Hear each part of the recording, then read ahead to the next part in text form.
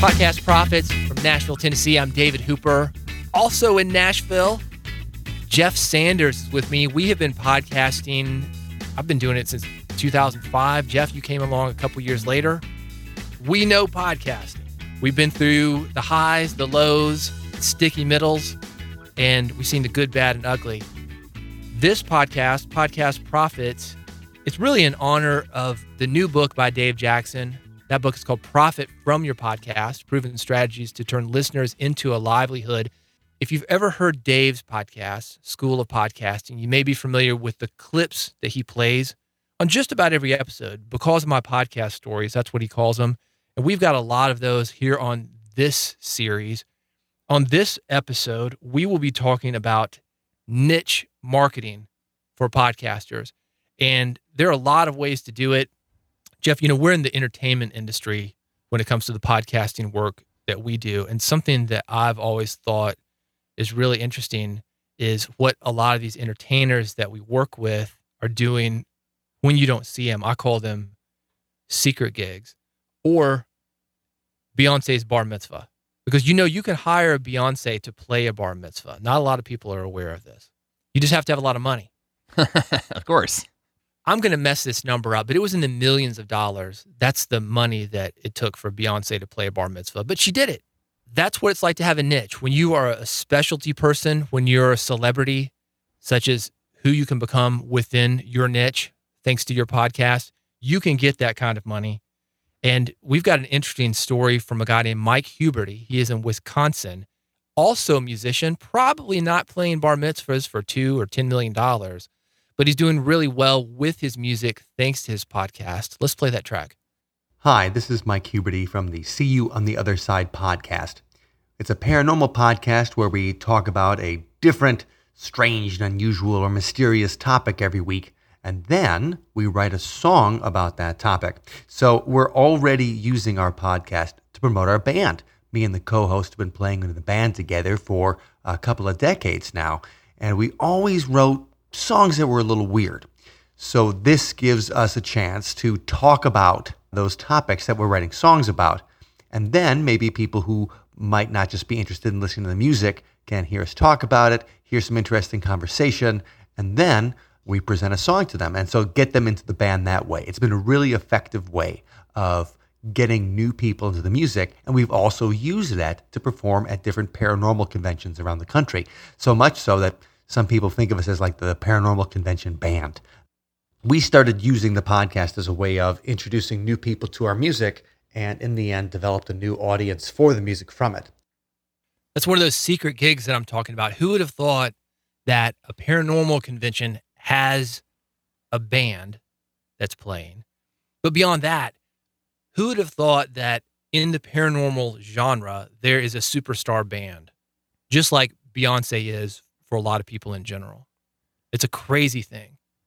It is a crazy thing. And one thing that I noticed right away that I thought was really interesting, besides the fact that you could hire a band at one of those events, was that they had a really creative way to integrate podcasting with their music. So I think that the behind the scenes stories or learning more about, who these band members are, why they're producing this music, the things that they're interested in, you're getting to know the person behind the music, which then makes you want to then listen to the music itself.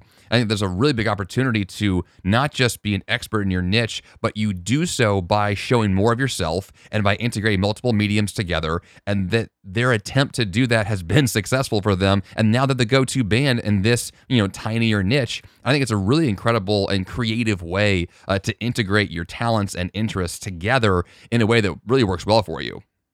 And I like what you said about showing people who you are as a person or getting connected to your audience. Your podcast is a perfect way to do that. When somebody has a connection, they are also willing to pay more money for whatever it is that they want. You've probably been through it, Jeff. Maybe you bought a house, you're house hunting, and you get really connected to that house. You get really attached to it. Like, I want that house.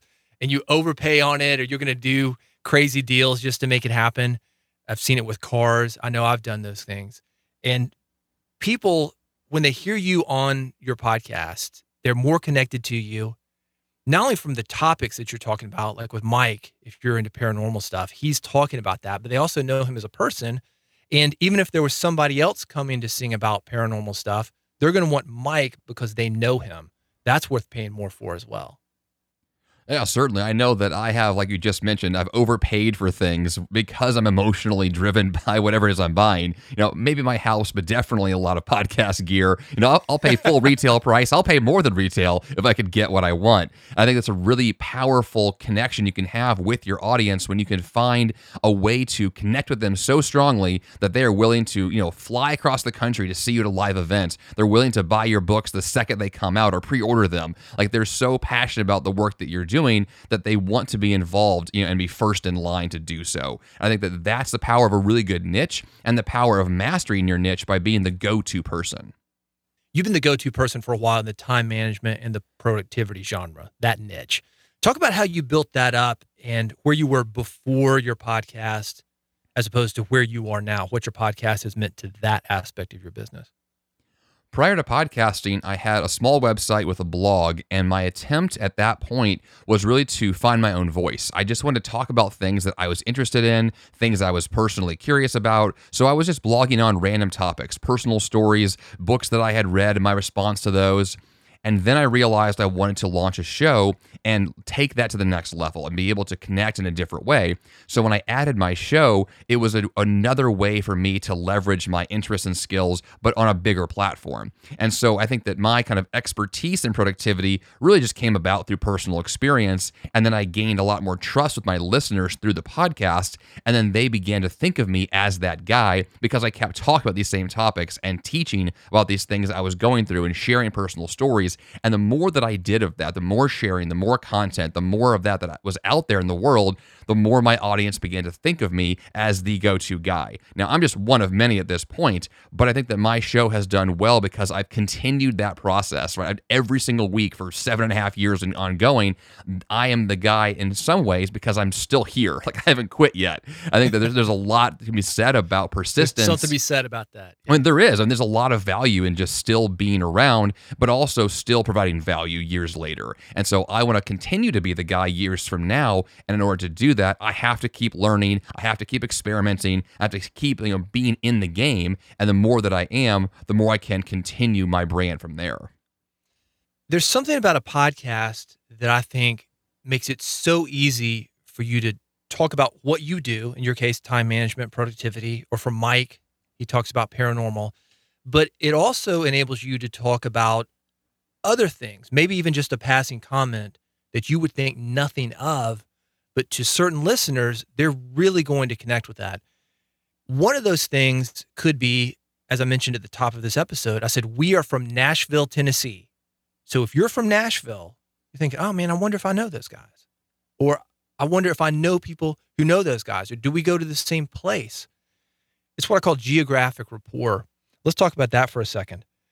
Mike has really taken advantage of this geographic rapport with building the business that he promotes through his podcast. Let's play this next clip from him.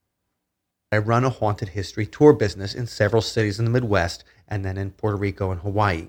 People can listen to a conversation, a few ghost stories, maybe from those areas where we have tours. And then at the end of it, you can say, well, if you are planning on visiting Maui, then make sure to check out this tour. Or if you're on vacation to Puerto Rico, or you're going to a convention in Minneapolis, or you visit Milwaukee, anything like that, then you say, hey, it's a haunted history tour if you're interested in these ghost stories. And so the podcast has been a good way to have a conversation about those stories, retell those stories in a fun way, and then that serves as an ad for the haunted history tour. You create interesting content, people are interested, that's a commercial for the other things you do. And especially if those things are related, it's a chance to find a new audience for your product, as well as having a good time talking about it. I'm going to listen to that out of curiosity. Well, for one, because being in the entertainment industry, Music Row means something to me. But being in Nashville, like I said earlier, knowing you're in Nashville, if I'm in Nashville, I'm going to start wondering, do I know this guy? Do I know people he knows? Are we going to the same place? I love it when they have Nashville on television, for example, and I can see the city. I click on HGTV. They're selling a house in Nashville. It's like, wait a minute, that's my neighborhood. It makes you feel so good and connect to that program in a different way, even if you don't like HGTV, even if you don't like paranormal, this is something I think is way underutilized by podcasters, is the local connection. We think that it's so great that we can put something online and go all around the world with it. We neglect the guys that are right next door to us that are really going to be interested in what we're doing. Well, I mean, you and I are part of a local Nashville podcasters meetup because we want to connect with other podcasters in the region. And I think to that same degree, I mean, even with the Nashville connection, let's go with that. The TV show Nashville, was recorded locally near my house one day. And I happened to see the film set, and I saw some of the actors there. And it wasn't just like, well, here's a film set near my house. It was also like, this is a TV show called Nashville. It's about where I live. And I want to tell others about that now because there is that connection to where you live and you want to be a part of it and know others that are from your region. There's a weird, just like natural, I don't know, it's tribalism or something. We want to be around others who are near us, and we find that rapport just instantly. I think it's an amazing thing. And like, I have a lot of love for Nashville just because I've been here for a while and not necessarily for any other reason. I think that we can really play on that in podcasting and really lean on that reality that we all want to connect with other people who happen to be around us. Let me tell you a story about a podcast that I produced. Small podcast. You not being in my neighborhood wouldn't even know about it. That's how small it was. But for the people in my neighborhood, it was important. And it has been the most profitable podcast I've ever done per listener ever. It had about 300 listeners. That's it. But 300 was a big percentage of the neighborhood. Let's say it's 25% of the neighborhood, because I'm talking about just a few blocks. In my neighborhood, we've got a local music store. If you're a local restaurant, you're a grocery store, maybe you're a realtor, somebody doing business in the neighborhood. Those people are very important to you. And from an advertising standpoint and from a listener standpoint, people are going to be more connected with a hyper-local podcast than even a local one. And a local one, even more than one that's regional. Regional more than national. National more than international. So I think that's something that podcasters would benefit by looking into. If you're not doing a full podcast that has a local element, even doing specific episodes, it makes it easy to attract people. It also makes it easy to promote. You know exactly where to go when you need to promote that podcast and bring listeners in.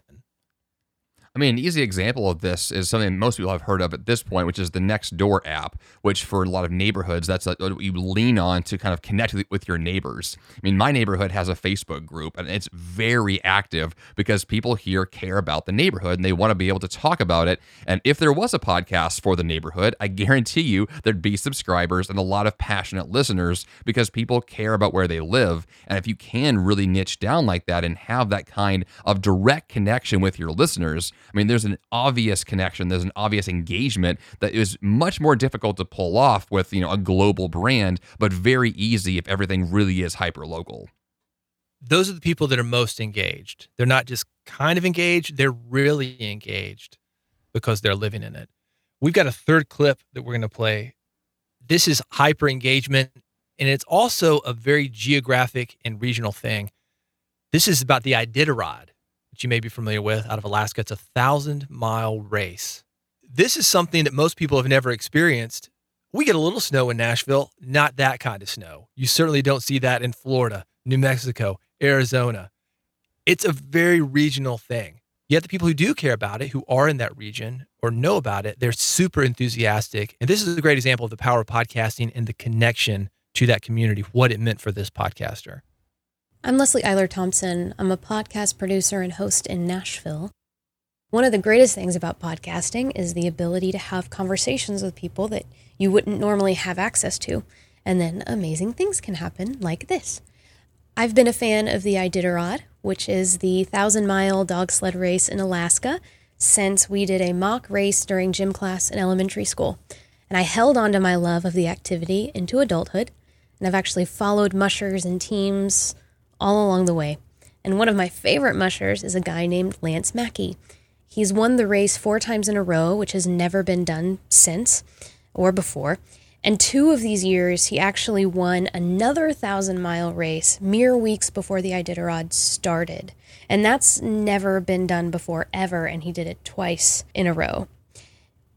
all of this was done after he actually defeated throat cancer. So he has an amazing story, and I invited him onto my show, and amazingly, he agreed. And this was in April of 2018. So in March of 2019, I was watching the Iditarod festivities from my couch in Nashville, and I had this idea that I wanted to be at the race in 2020, but I wanted to do it in a way that was super memorable. So I reached out to Lance and his crew to see if there was any possibility of me hanging with them for that week. And amazingly, again, he agreed. So in March of 2020, I was in Alaska. I was a part of his race crew, running errands and making sure his kids were accounted for. And the morning of the official start, I was asked to stand at the front of the team with the lead dog and hold the gang line, which is what they're attached to, so that they don't take off. I was standing there in the middle of this dog yard, hundreds of dogs howling and barking and screaming to get on the Iditarod Trail, and I led the team of a dog sledding legend to the 2020 start line. All because of my podcast. I'm pretty sure that any podcast you would ever ask would ever think that would happen because of a podcast. I think it's a great example that shows really the possibilities are endless, but the foundation of it is connecting with people, shared experiences, like-minded attitudes. And when that happens, anything can happen. You know what I also find to be interesting in these examples of using podcasts as a way to leverage a brand or to make connections is the fact that, and we haven't really discussed this so far, but people tend to look up to others who are in kind of, I'll call it the broadcast space. So when you have a voice and you're willing to put that out there, people look up to you, they want to connect with you. There's this natural draw to want to be involved in whatever you're doing. So for Leslie to be able to put her voice out there and to make those connections, I think that we have an innate kind of advantage at our disposal as podcasters to broadcast our message, to broadcast what we want in the world, and then others will be naturally drawn into that. And I find that also to be another just kind of angle we can work with that allows us to kind of make another connection that's way outside of podcasting, but still provides incredible networking and opportunities that otherwise wouldn't exist. I'm curious if you've had any interesting experiences that are similar to this, something that happened to you because of your podcast that never in a million years you would have thought of when you started it. I mean, the first example off the top of my head is a book deal, because I know that people will work for years, sometimes for decades, trying to get a publisher's attention, trying to get their book out into the world. And, 18 months into my show, I got offered the chance to write a book. And then 2 years later, another publisher, an even bigger one, it was the same pitch to me. Hey, Jeff, do you want to write a book based on your show? And it was just, I could not imagine that those opportunities would exist because I was just publishing a weekly podcast. And yet I got the attention of the people who were looking for that to happen. And I couldn't picture that would be the path that I would take. I really thought that I would be like most other people who are trying to publish a book, as you write a big proposal, you put all this work together, and you really put a direct effort in. And for some reason, I bypassed a huge part of that process. And I can only attribute that to the power of podcasting and being able to get your message out there in a way that will get someone else's attention and hopefully the right people for the things that you're looking for. And so for me, podcasting has that potential in so many ways. I mean, Leslie's Iditarod example is a great one. Book publishing is another one. Speaking gigs are another. Coaching clients. I mean, the list can go on. And it's just amazing, once again, the power of podcasting. Podcasting pre-sells your audience on you. Leslie didn't have to convince this guy, hey, let me tag along. She was already an authority. She was interviewing people. She had interviewed him. Same goes for clients. You and I, Jeff, we have an easier job of selling clients and making money and getting more money from those clients because people know us. They hear our personality. They hear the work that we've done because we're in the podcasting business. It's really a great opportunity for people who are making money. Sometimes it's not directly from your podcast, but a lot of the money podcasters make, it's because of your podcast. With that said, one of the things that I think keeps people from podcasting is they go to a podcast directory or Google and you search for your topic and then podcast. You see other podcasts are already out there or people with more experience doing a podcast. You think, oh, I'll never compete with that. Are there too many podcasts? Maybe, but maybe not. And that is the topic that we are going to talk about on our next episode. Are there too many podcasts? How can you fit into the podcasting space? How can you make money? How can you have these experiences? That is coming up on the next episode of Podcast Profits. If you haven't already done so, subscribe. Make sure you don't miss an episode. You can do that wherever you get your podcast. And also remember to pick up the book from Dave Jackson. He's got this thing laid out in book format. Profit from your podcast, proven strategies to turn listeners into a livelihood. That is available wherever books are sold. Thank you for listening. We'll see you on the next episode of Podcast Profit.